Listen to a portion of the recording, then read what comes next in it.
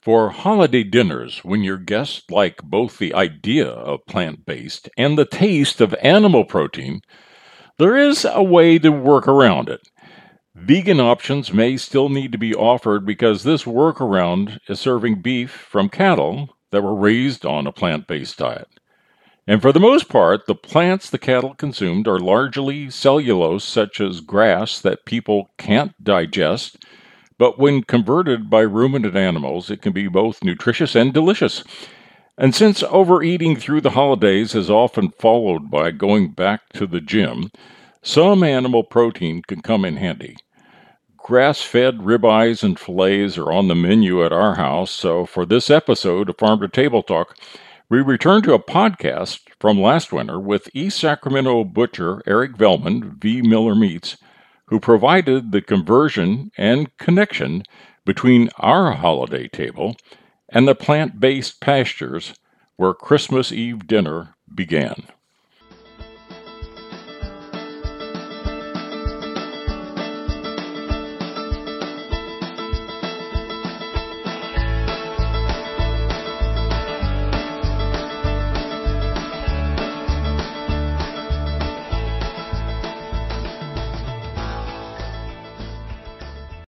I've never had a conversation that I walked away from. We'd have an occasional person would be like, "Oh, I don't eat beef." And you could say, "Oh, why is that?" And then that opens that conversation. And you can say, well, this is, basically a carbon neutral environment, or, and then you start talking about the carbon farming and all that stuff. And they're kind of like, "Oh, well, that does make sense." When you raise cattle on a big enough span of land and you're managing the pasture, there is a very positive environmental impact.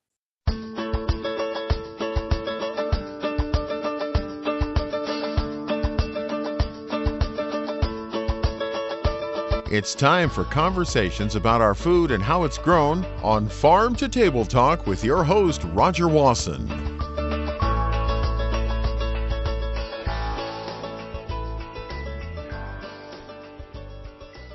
Lately, I've been talking to more people that were saying that they can't find butchers, that the challenge that they see for having meat available, especially when you start looking at more local meat processing, more small farms that are getting into pasture raised, this and that. The obstacle they run into is nobody knows how to cut meat. Well, we're fortunate in Sacramento. We've got a butcher shop, and I'm glad to have Eric Velman Miller. Eric, thank you for coming on Farm to Table Talk. And Eric, you have a butcher shop. And I think I have people listening to this podcast that saying, boy, I wish I had a butcher shop near me, because they're hard to find. They're somewhat a rare breed. How is it that you come to be able to grace us with a butcher shop here in Sacramento? A lot of teamwork, actually. Well, we've been open for about 6.5 years now. And it all really started with me working in restaurants for an ever and ever. And a lot of the people I've worked with and for, you've already had on the podcast, Patrick Mulvaney and the like. And they coming up as a cook or a chef, everybody I worked with, through Patrick Mulvaney, be it Gary Danko, be it Jan Birnbaum, anybody, really stressed the quality of the ingredients. This is nothing new. This is just what it is. But it was always strange to me that we would go out and we would seek like the best carrots and the best tomatoes in season and whatever it was. But when it came to proteins, animal proteins in particular, it was just kind of like, oh, we'll get them from over here, or we'll get them over here. There was less thought, I feel, behind that, and a lot more of like, oh, well, how cheap can we get that? So when I was I was teaching at a giant culinary school, and decided that wasn't my path anymore. And I took a trip to New York, and there's still little butcher shops up and down all over the city. And just in meeting guys in different butcher shops, I was like, wow, these guys are really nice, really cool. They were forthcoming with any kind of information. I pestered them all for hours, just asking multitudes of questions. And I was just thinking this could be really cool because there's a lot of great ranches and within 100 miles in particular of Sacramento. And I thought it was almost shameful that in order to gain access to local meats, it's kind of going to, and no disrespect for however anybody else is having to do this, but to go to the farmer's market, like when it was under the bridge, and you have all this glorious produce everywhere. And then there's the guy tucked back in the corner with like 2 coolers of, offcuts of beef or whatever. And you're just like, wow, this meat's great, but there's no place for them to showcase it. And I came home and just got some pretty good eye rolls from my wife. And I'm like, we're going to open a butcher shop. She was like, what? And, just in making contact with, other butchers in San Francisco and, around the country, there's just kind of a little tribe of us, I guess, or a little group of us. And, you start to find ranches that you want to work with. And then you kind of, with us, for me, it was very important, the animal welfare aspect of what we're looking at, 100% pasture raised, just doing as natural as you can. Number one, you get a great product. And number two, it's less impact on the environment and all, kind of checking all the boxes of like, let's bring this into town. And so we did that. So, it's an interesting time too, because as you know, there's a push to get more local processing so that there's slaughter facilities so that these pasture raised chickens and poultry and pigs and lambs and cattle and everything that are being pasture raised, that even the larger farms, the larger ranches are looking to try to have some process locally rather than being dependent on going to one of the 3 or 4 big national, the beef slaughters or pork slaughters and so forth. So it's an interesting time that there'll start being some more local meat available, maybe than even there is now. But I'm sure that the next challenge for them is how they go retail, because they can be processing the beef, but not necessarily they're not going to be butchers that are going to have a facing to the consumers as we see these pop up around the country. Yeah, I think it's challenging because there's a couple of schools throughout the country that still do whole animal butchery. And most of those schools are still, even like the program at UC Davis, which I've met a few people that have gone through that program. They teach whole animal butchery and, the whole slaughter process and all that. But just to narrow it down a little bit, to become a retail butcher is a little bit different because most of those schools are aiming those students towards going towards working in like a big processor, being a process plant manager and moving, thousands of head of cattle a day, or processing thousands of head of cattle a day, and, becoming a cog in that machine. Whereas with our ranches, like the processing is the number one concern. It's the weakest link in the chain, for sure. Well, let's work backwards, because you decided to be a butcher, and so once you decide to do it, you're going to get the supply, and we're going to talk about the supply of where it's coming from, how it's grown, and so forth. But you also have to pick a place that you think you're going to be able to develop a consumer base. It takes a real leap, doesn't it? A faith to say, okay, I'm going to rent this retail space, and it's right on your place is on J Street, kind of in the middle, East Sacramento, but right in the center of Sacramento. So you must have done a little research and decide that there's people in the area that might frequent a butcher shop. Is that true? Was that part of the choice? Yeah, we did. Yeah, I think we went some formal, some less traditional methods of doing it. we did a little bit of market research. I paid a woman, I don't even know how much it was, a few $100s to run some, just like basic marketing questions past, 200 people. And, would you shop at a butcher shop? How much would you spend at a butcher shop? Those kinds of random things. And then how we kind of came into eSac. So that kind of narrowed it down, the search for the building, that kind of narrowed it down to like East Sacramento, where generally the people in this area seemed to be a little bit more conscious of where their food was coming from. They're a little more apt to shop at farmers markets versus a grocery store, for specialty items anyways. And when we kind of narrowed it down to eSac, then we took some of that data a little bit further. And where I was coming from was like, I was hedging my bets that people were more in tune to eating, grass-fed, grass-finished beef and naturally raised pork and humanely raised poultry. And, those are the things. And I thought originally I thought that was going to be like number 1, 2, and 3, like grass-fed, number 2, down the road. And I was wrong by a large margin. It was local. The winner was, is this stuff local? And that seemed to be the biggest driving factor. And so that didn't widen or narrow my search for ranches to use, because just by luck, all of the ranchers that I'd met and I knew their product and I'd eaten their product just happened to be pretty close. So that's interesting because, one of the definitions of what is marketing is having what sells, because advertising is often, well, I got this. Like in your case, you could have started with the assumption, I've got grass-fed this and that, and just promote the heck out of it.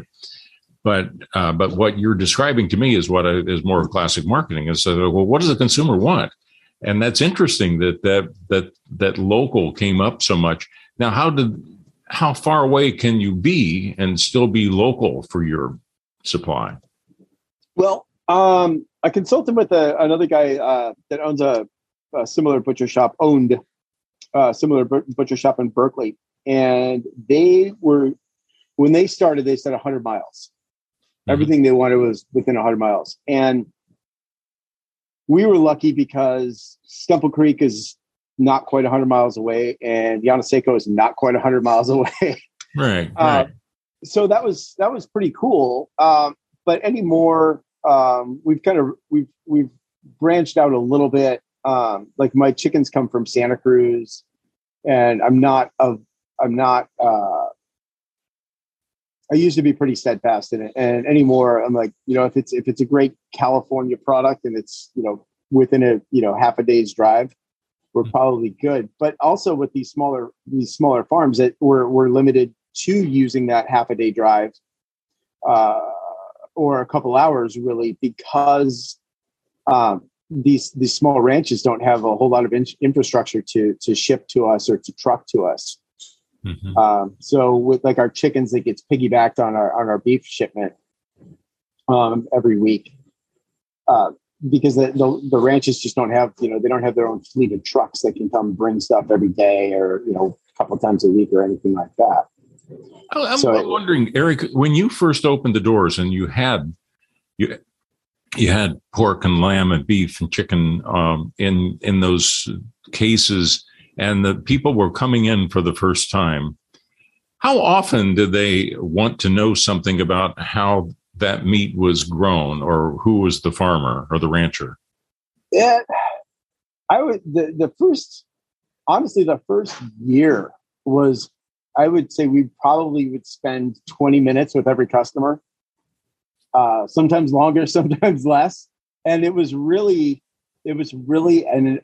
like a re-education of, sorry about that. It was really almost like not re-educating people, but like bringing it back to real for a lot of people that this is, these are raised on farms and we're not just putting boxes out of the back. And so it was, talking about, how the animals are raised, and beef in particular, how like how the beef is raised and the difference between grass-fed beef that you see in the grocery store and grass-finished beef that you see here at the shop.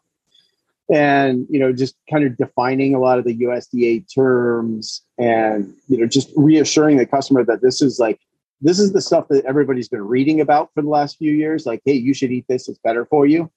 It's better for the environment. It's better for, you name it. Mm-hmm. And it was really just kind of reassuring people that that's what this was and that's what this is, as well as going into, some people were poking around for a little more, what are the health benefits? So we, have to start, teaching, about omega-3s and, and healthy lipids and all this stuff that, as a butcher, you're like, wow, you got to go home and do your homework sometimes and figure that out. But for the first couple of years, I think we still do. I think we spend a lot more time with our customers, than most places do. So that's really interesting. And up to 20 minutes of explanation. And I suppose the people that come there all the time, they don't need to hear the story every time they come in because they've already heard the story a few times, I suppose. And, so I wouldn't think you wouldn't need to take as much time with them because they come in every week and buy something. Yeah, it peters out. Right. And then, so I think there's a marketing term for it again, but as your customers become better customers, they start telling their friends. But so a lot of our customers over the last several years have become our biggest advocates to their friends, where they're given the we'll call it the spiel.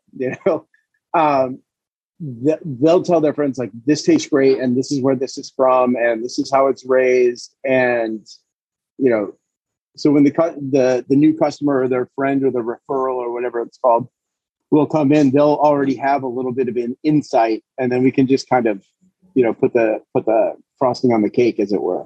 Yeah. Well, now let's go back to the farm or the ranch.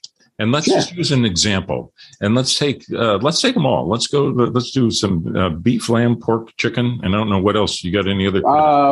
Duck. I think that's really where we kind of. So give us an example. Say for an example that of the beef that might be one of, not the only source that you might have, but give us an example of a ranch or a feedlot or something that is supplying the beef for you right now and what those cattle are like. Yeah. So first and foremost, not to put too fine to point, nothing we have at the shop is raised on feedlots. We don't go anywhere near them. As soon as I said that, I knew you were going to correct me. It's my favorite thing. So probably I just have a great relationship with all my ranchers. I don't really like to work with people it's just like the team of people that I have working here at the shop with me. I don't really like to work with people I don't want to hang out with. Sure. So I met, it was probably 8 years ago now. Lauren Poncha at Stepple Creek, and he's the rancher owner. They've been ranching on that. His family's been ranching that land forever. And I knew I wanted to do grass-fed and grass-finished beef, because the definition of grass-fed beef is really loose. I knew I wanted it to be true. Sure. No feedlot. And so I met Lauren at a butcher's conference. Yeah, about 8 years ago. And I was like, oh my God, this beef is spectacular. And cutting it and tasting it, I was like, this is it. This is the stuff. And went out to the ranch and I was just like, this is exactly what I think if I were a customer, this is what I would think this cattle ranch looks like. It's, lush green, most years, lush green, cattle, happy cows. It doesn't no scent whatsoever other than air and grass. It doesn't smell at all. Cows what was the breed? Those guys are all Angus. Mm-hmm. And which this isn't my field of expertise, but from what I understand, understand from Lauren and a couple of other guys, that like Angus basically fattens better on grass than any of the other guys. Yeah. So just working with Semple has it's been really good, because I've learned a lot, and I think Lauren, he's a really good idea man, and I think I'm pretty good at ideas too, but we have a good enough relationship that I can bounce out ideas off of him, and he can bounce them off of me. Like, will this work? How do you like this? And, so you go through that. I'm going to take the beef and follow it through, though. Yeah. So where do the cattle get slaughtered? Because you need working with the carcass. Yeah. So that's the other thing. Most processing houses generally will cut immediately, take that carcass down into like what they call like box cuts or service cuts. Like they would deliver to a grocery store, where they just, will chop steaks out of it and then put it in the cases and be done with it. So when I told Lauren what I was doing, he was like, "You're going to take carcass every week?" I was like, "Yeah." He's like, "Well, we have a few people that do that, and this is how this works." So there's the processor that we use is up in I forget the little city of it, is much further north.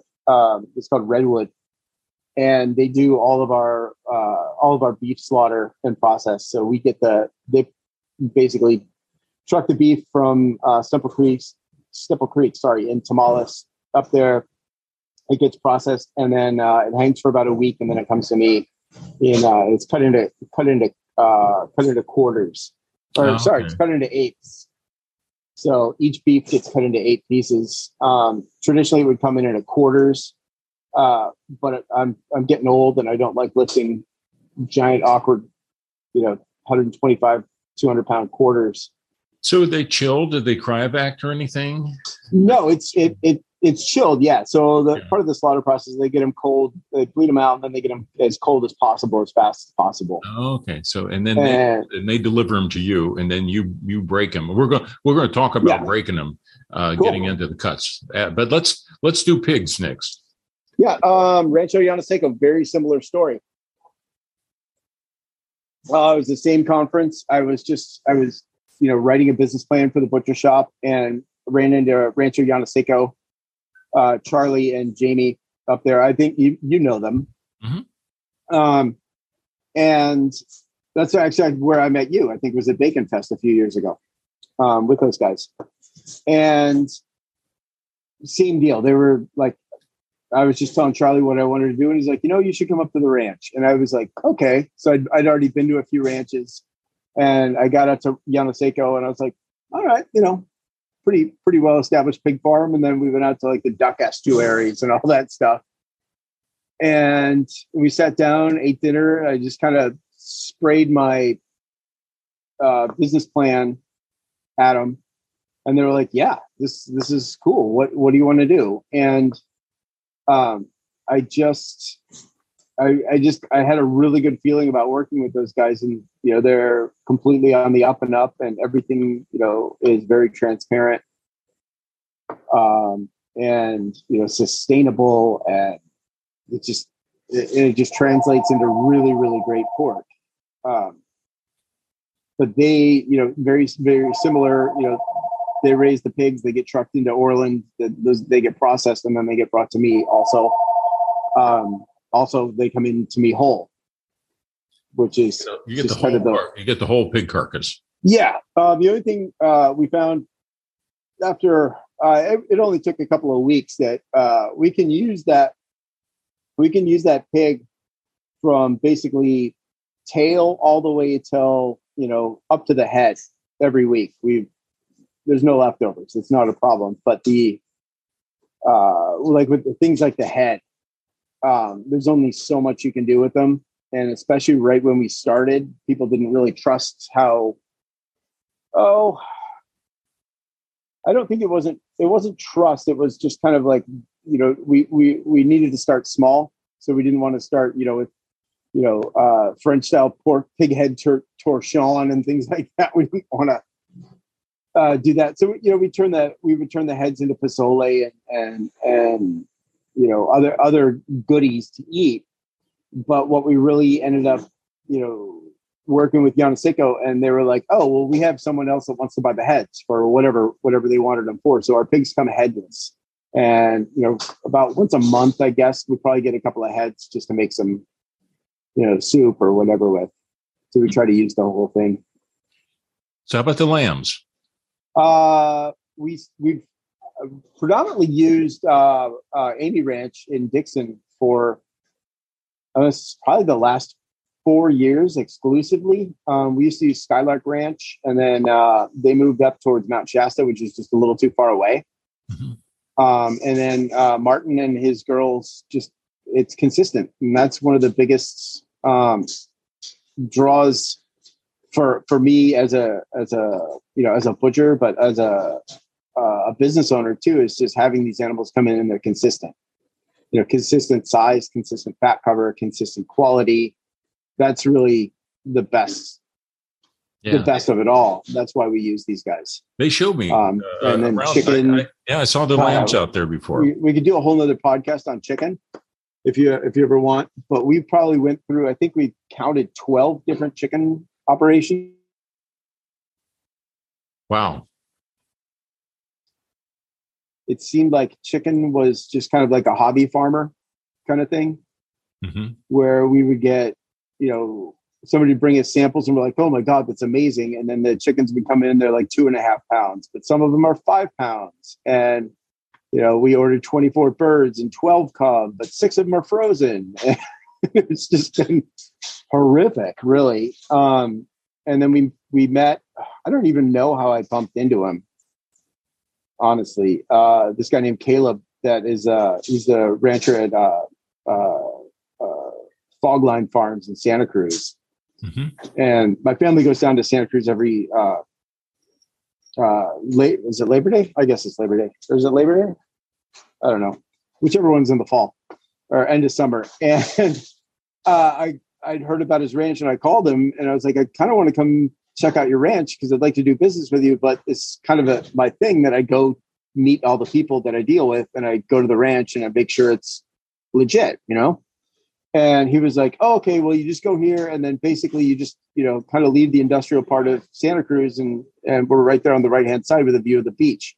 And I'm like, yeah, sure, right. And he wasn't kidding. It's just on the opposite side of whatever highway that's called. And, it's rolling green, chickens everywhere. And he's got like the mobile coops and stuff that you see on TV. And yeah, it's just doing it right. And it's the best tasting chicken I've ever had in my life. You're making me hungry just talking about it because I'm familiar with most of these that you're mentioning. And I mentioned earlier, I've been out to Amy's and had a tour and actually did a podcast with them at one time too. And so you've got the end product, you've got the retail, you've got the consumers. How do you get staff trained to be the butchers that you need to? Because if you're getting these in, that's quite an art to be able to take those chunks of beef and the whole carcass of hog and everything and turn them into retail cuts that you can put in the case for your customers. Yeah, it's a weird animal. So I honestly, I count my blessings constantly. I have, and hopefully they'll listen to this and know that this is true, but I've been very, very, very lucky. When we first opened, we opened with one butcher that she, great butcher, but she was trained at the UC Davis Meat Lab. So we both kind of learned together how to cut for the retail case, but it's ever evolving. What do your customers want? How do they want to cut? So even when we bring in butchers that have worked in other butcher shops in different regions, like just San Francisco, for instance, like the way butcher cases are set up in San Francisco or Los Angeles or Massachusetts or wherever are always different. It's just really where you kind of have to know your customer and know what they're looking for or hope. And then in some cases you kind of direct them into what they're looking for because that's what you have. But so Cindy was my first butcher.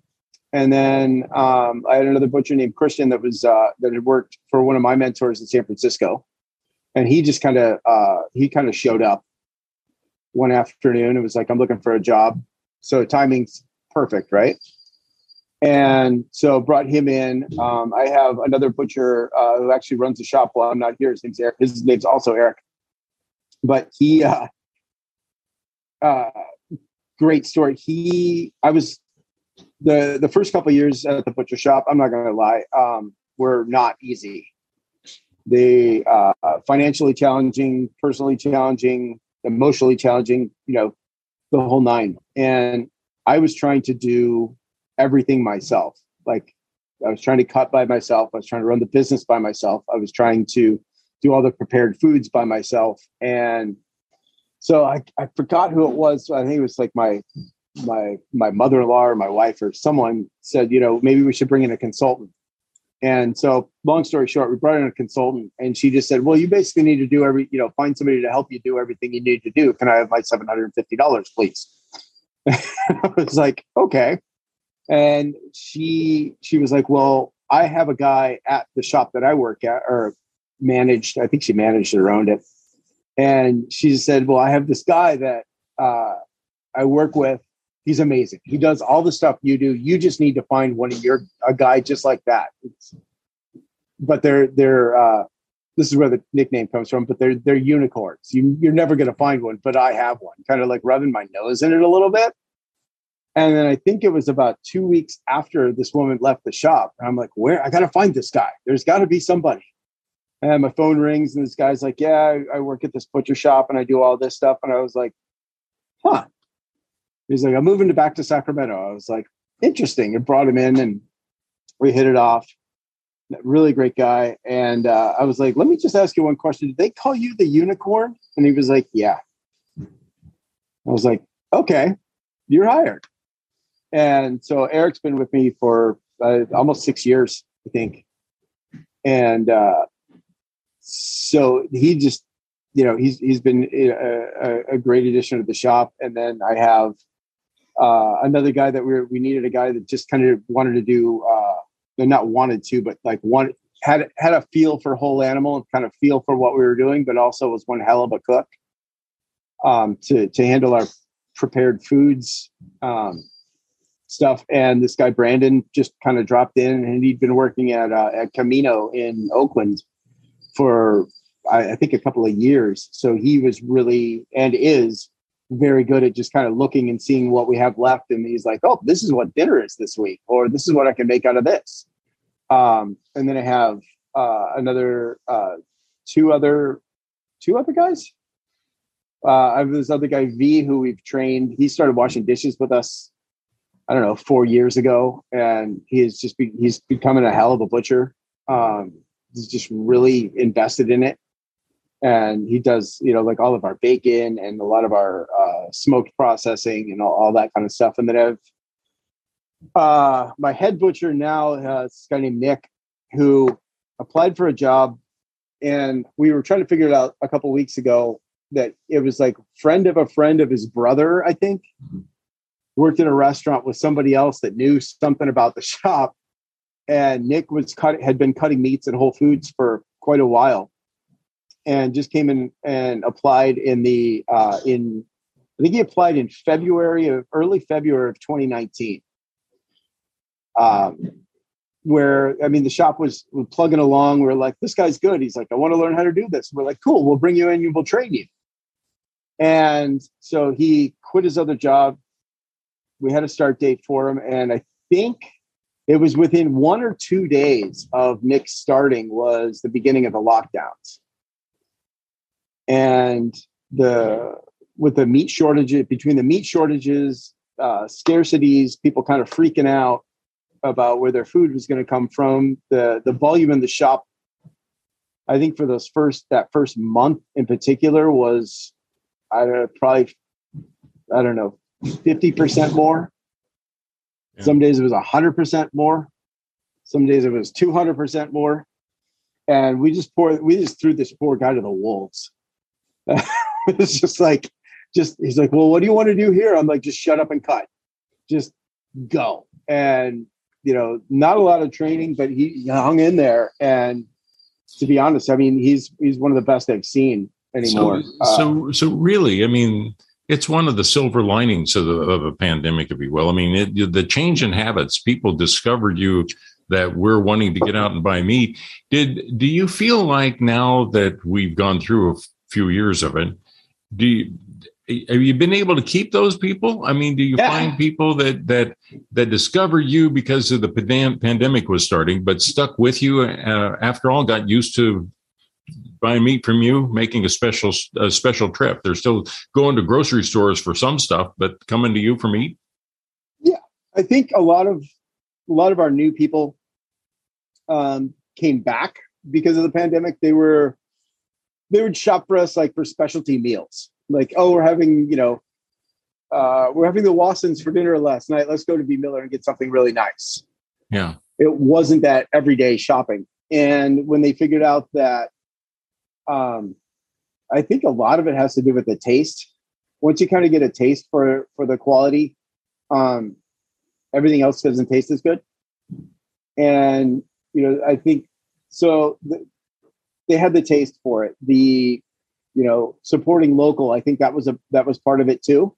Mm-hmm. Part of the boom. And then I think thirdly, we were open. We were here. We were still really friendly. We were very accommodating. We were, I think, sometimes a face of comfort. You're like, oh, we'll go down to the butcher shop. They'll be there for us. And we were there. And we, by and large had, because of a very short food chain, we were pretty well supplied.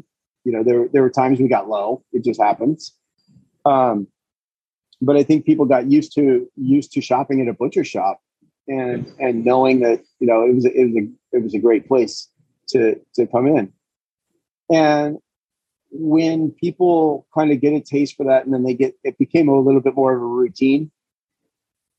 We'll go pick up all of our other stuff, but then we're going to go to the butcher shop. Eric, I wonder, when you look down the road, you have to be running into people when you tell them that you're a butcher. Certainly you run into some people that are vegans themselves, and they're kind of against the idea of meat consumption. And many of those folks feel like that trend is going to continue. And there are some people that are concerned and believe that they need to cut back on beef consumption in particular because they're worried about climate change. When you see things like that and people are bringing that up and saying they know more people that have gone vegetarian for one reason or another, does that give you any pause? Does it give you concern that that down the road, whether or not this is going to remain viable or not? No, it really doesn't, because the way our animals are treated and they're raised and the respect that the ranchers have for the land. Just take Stemple Creek, for example. It's a carbon, basically the operation becomes a carbon neutral or carbon negative environment, meaning the way they're ranching and the way the cattle is managed and the pastures are managed and the grass is managed. They're actually, I always get this backwards, but they're actually sequestering more carbon out of the air than they're putting back in. Sure.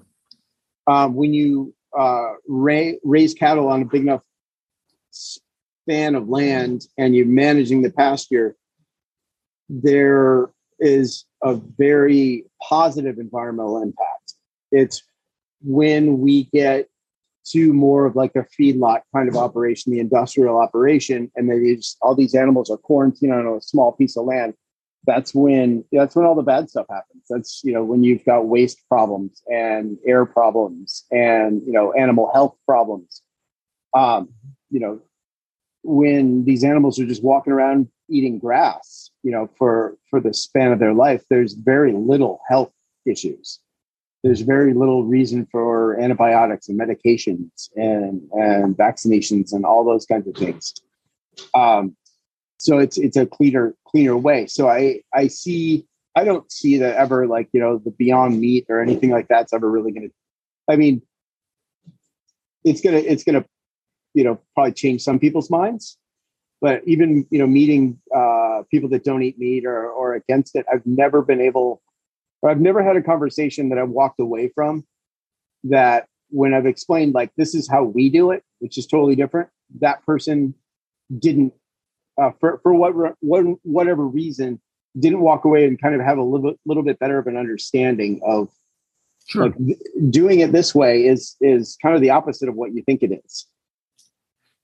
I'm wondering, Eric, in a typical week of all the people coming and going and coming in and getting cuts of meat and so forth, in a week, do you ever have anybody bring up climate? Does it surface?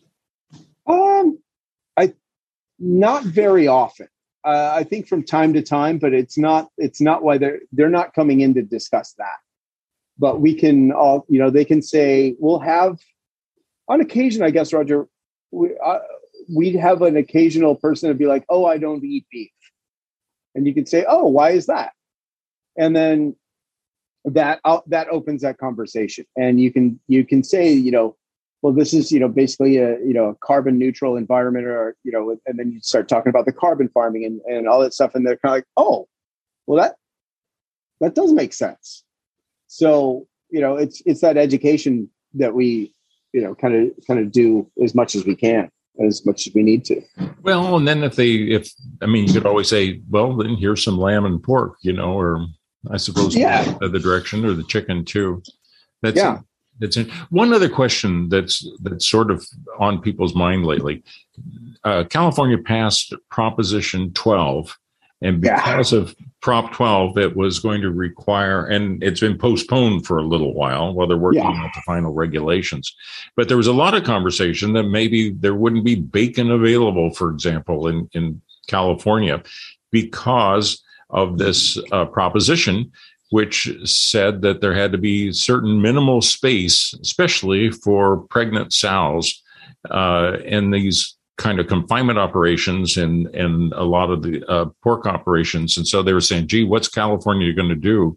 I mean, interesting for you, because I suspect that, where you're sourcing your pork, probably your chickens too, wouldn't have any effect. If anything, they're all easily within what these restrictions are. But I wonder what you thought about that, watching that and hearing people kind of wondering about what the impact might be of something like that.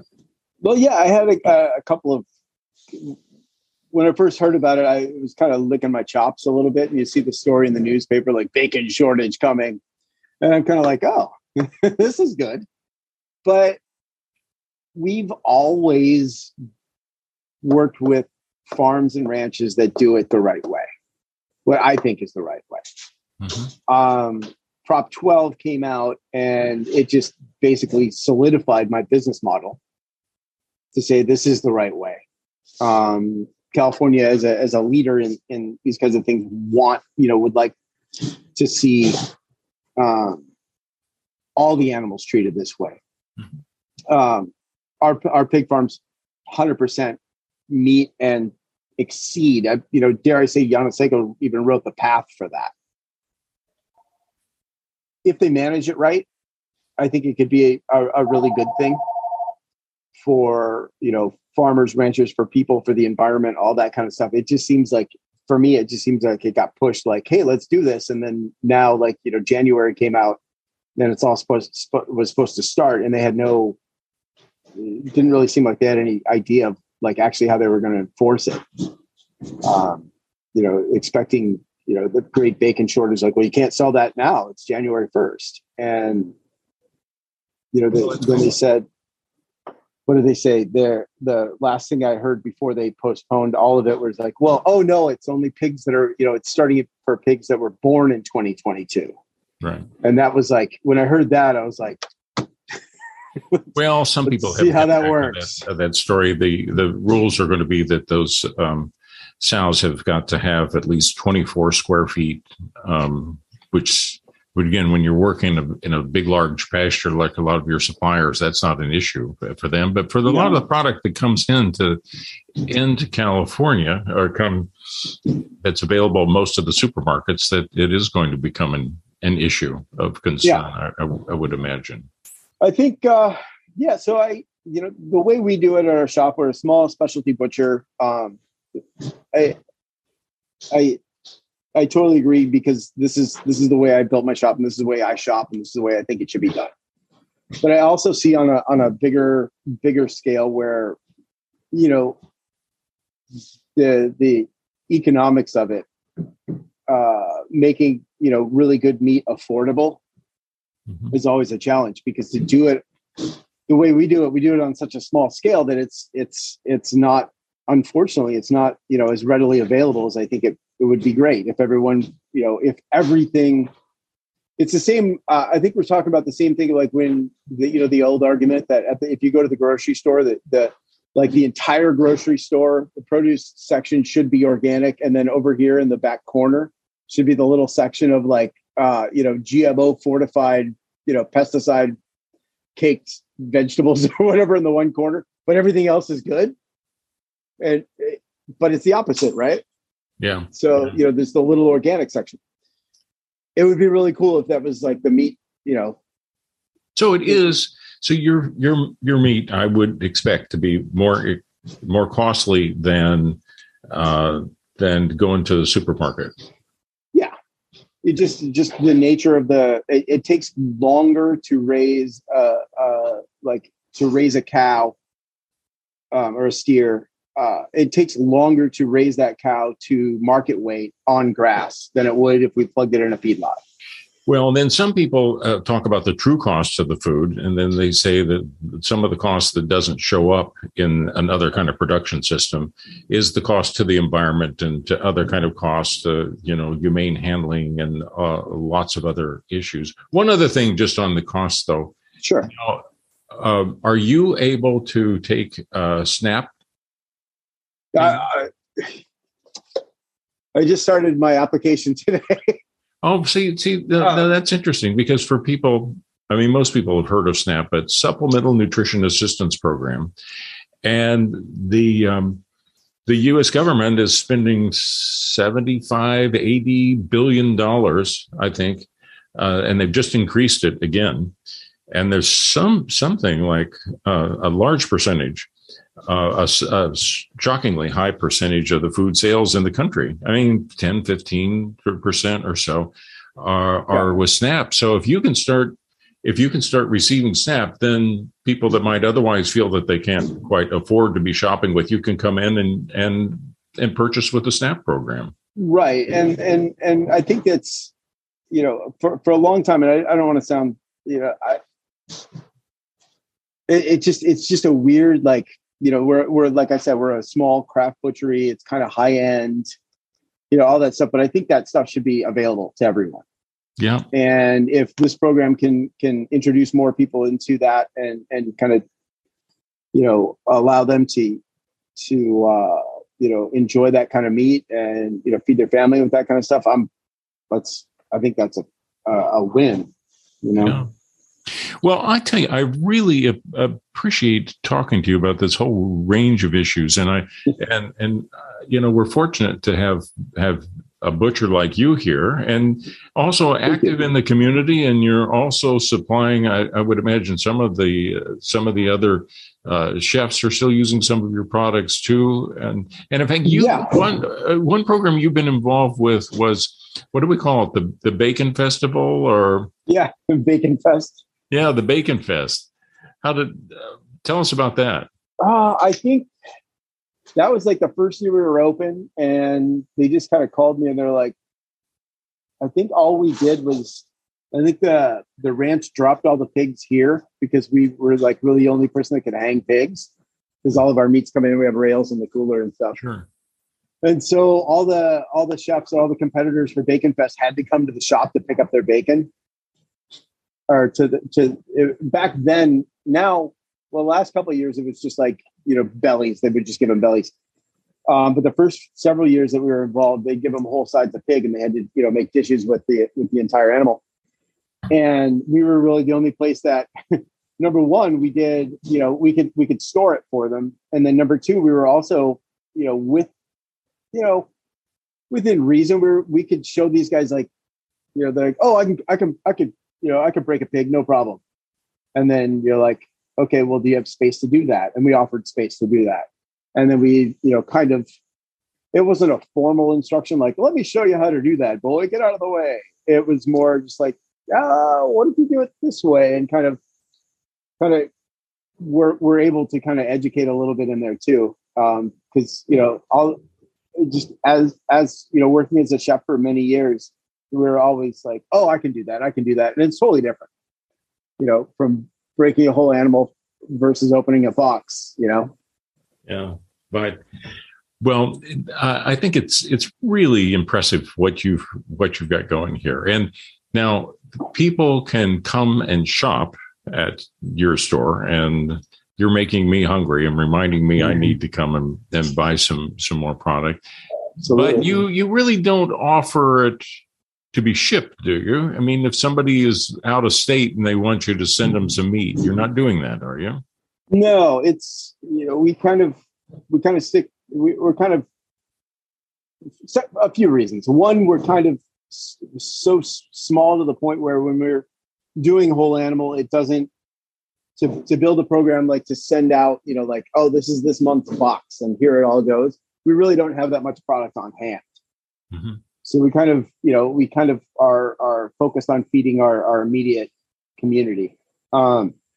Secondly, to ship out of state requires like way more paperwork and all that stuff. And I don't like paperwork at all. We do it for, we're licensed obviously through Sacramento County Health. But then we're a state licensed meat plant through the CDFA, and that organization has been really great for us as far as growth and, making, keeping us, I don't want to say keeping us honest. I want to say just they've been a really good resource of like, hey, how's the best way to do this? Or what's the safest way to do this? Or the cleanest way to do this? And they've been very good about, letting us know you can do that, but you can't do that. And unfortunately, California, or fortunately, however you want to look at it, the food safety laws in California are, bar none. And to be able to ship that across the state lines, it's just the mile of paperwork is just not going to happen. There's all sorts of things that are coming up right now. And I think that there will be people around the country, around the world, that are going to be rediscovering butcher shops, creating butcher shops. And I think that you're jumping in front of an issue, too, that more and more people are concerned about the quality. They want to get things local, like you pointed out. And Eric, we appreciate the fact that you're doing that. If people, if somebody's listening and they want to learn more about where they can find butcher shops, I mean, do they just, go online and do searches and look for local butcher shops? What do you do if somebody's outside of a region that you're too far away for them to come to, but they want to start, trying out, finding a local butcher shop? What do you do? I mean, I think they're. I won't say we're not like craft coffee roasters or craft beer houses that are just popping up left and right, because it is like everything we've talked about. Honestly, like there's a lack of skilled butchers out there. There is a lack of understanding and a lack of, I think sometimes appreciation. And so these things, the butcher shops like mine, I could rattle off several of them. California, we have quite a few. Colorado's got a couple. Arizona, there's a guy in Arizona that just opened up one. Massachusetts, where I trained, has a couple butcher shops up there. New York obviously has a few. Upstate New York, my friend Kevin McCann's got a really cool shop up there too. So they're on and around and about. You have to look for them and probably searching on the web for like local butcher and just see what it is. But that said, there's a lot of local butchers that don't do it the way we do it.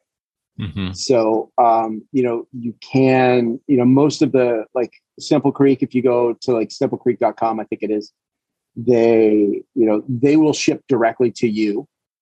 Mm-hmm. So that's where if somebody's in Minnesota or whatever, right, wants our meat shipped up, we'll just send them to Simple Creek and Simple Creek will handle it. I'd love the business, but I can't deal with it. So just find, if you even find a ranch and, a local grass-fed, grass-finished ranch or what, however, wherever you want to set your parameters and just start looking. And there's ranches all over the place. Yeah. And these guys are really great. They really care for what they're doing, and it shows and it tastes like it. You started this by saying it's not necessarily like the craft breweries or the coffee shops, but maybe it will be someday. I mean, I remember a time when we didn't have craft breweries and we didn't have as many coffee shops, and now we've got we got more good local bakeries, butcher shops like yours. I think that there's some places I know that have some great cheese shops, and be nice to see more of that in communities all over. I think you're right, and I think I know from I think it was Danny at Taylor's that was telling me like 40 years ago, there was I think there were 6 butchers like in East Sacramento alone.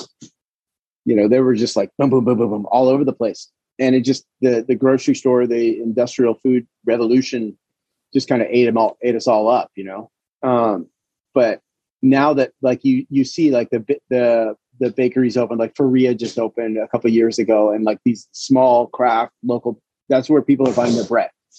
Yeah. And they go to the chocolate shop or the patisserie or wherever it might be, whatever product, because those guys specialize in that. And I think people are kind of tired of eating crappy food. Yeah. And you can't, even a lot of restaurants have really stepped up their game over the last several years. And serving, service quality and the quality of food and the quality of ingredients that they're using is just really elevated, especially in Sacramento, because I think people can see through mediocre food. And,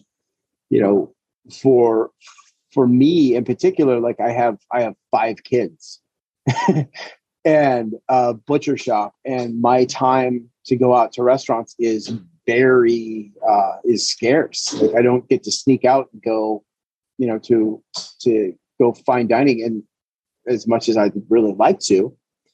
But so you kind of got to pick and choose your spots. And if you pick and choose a spot and you go and you're like, oh, we got this hour and a half window with no kids, and you go and it's, not cheap and the food's mediocre, that's heartbreaking. Yeah.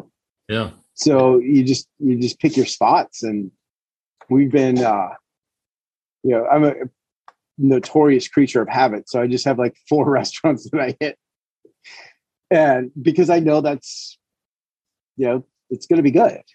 Well, we're not going to get you to do a commercial for all of them right now, but we can, we'll find out afterwards. I probably agree with you on the top 4.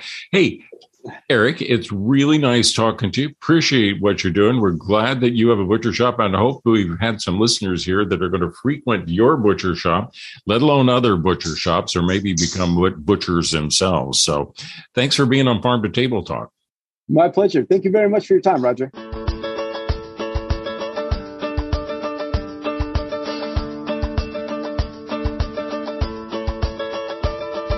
You've been listening to Farm to Table Talk with your host, Roger Wasson.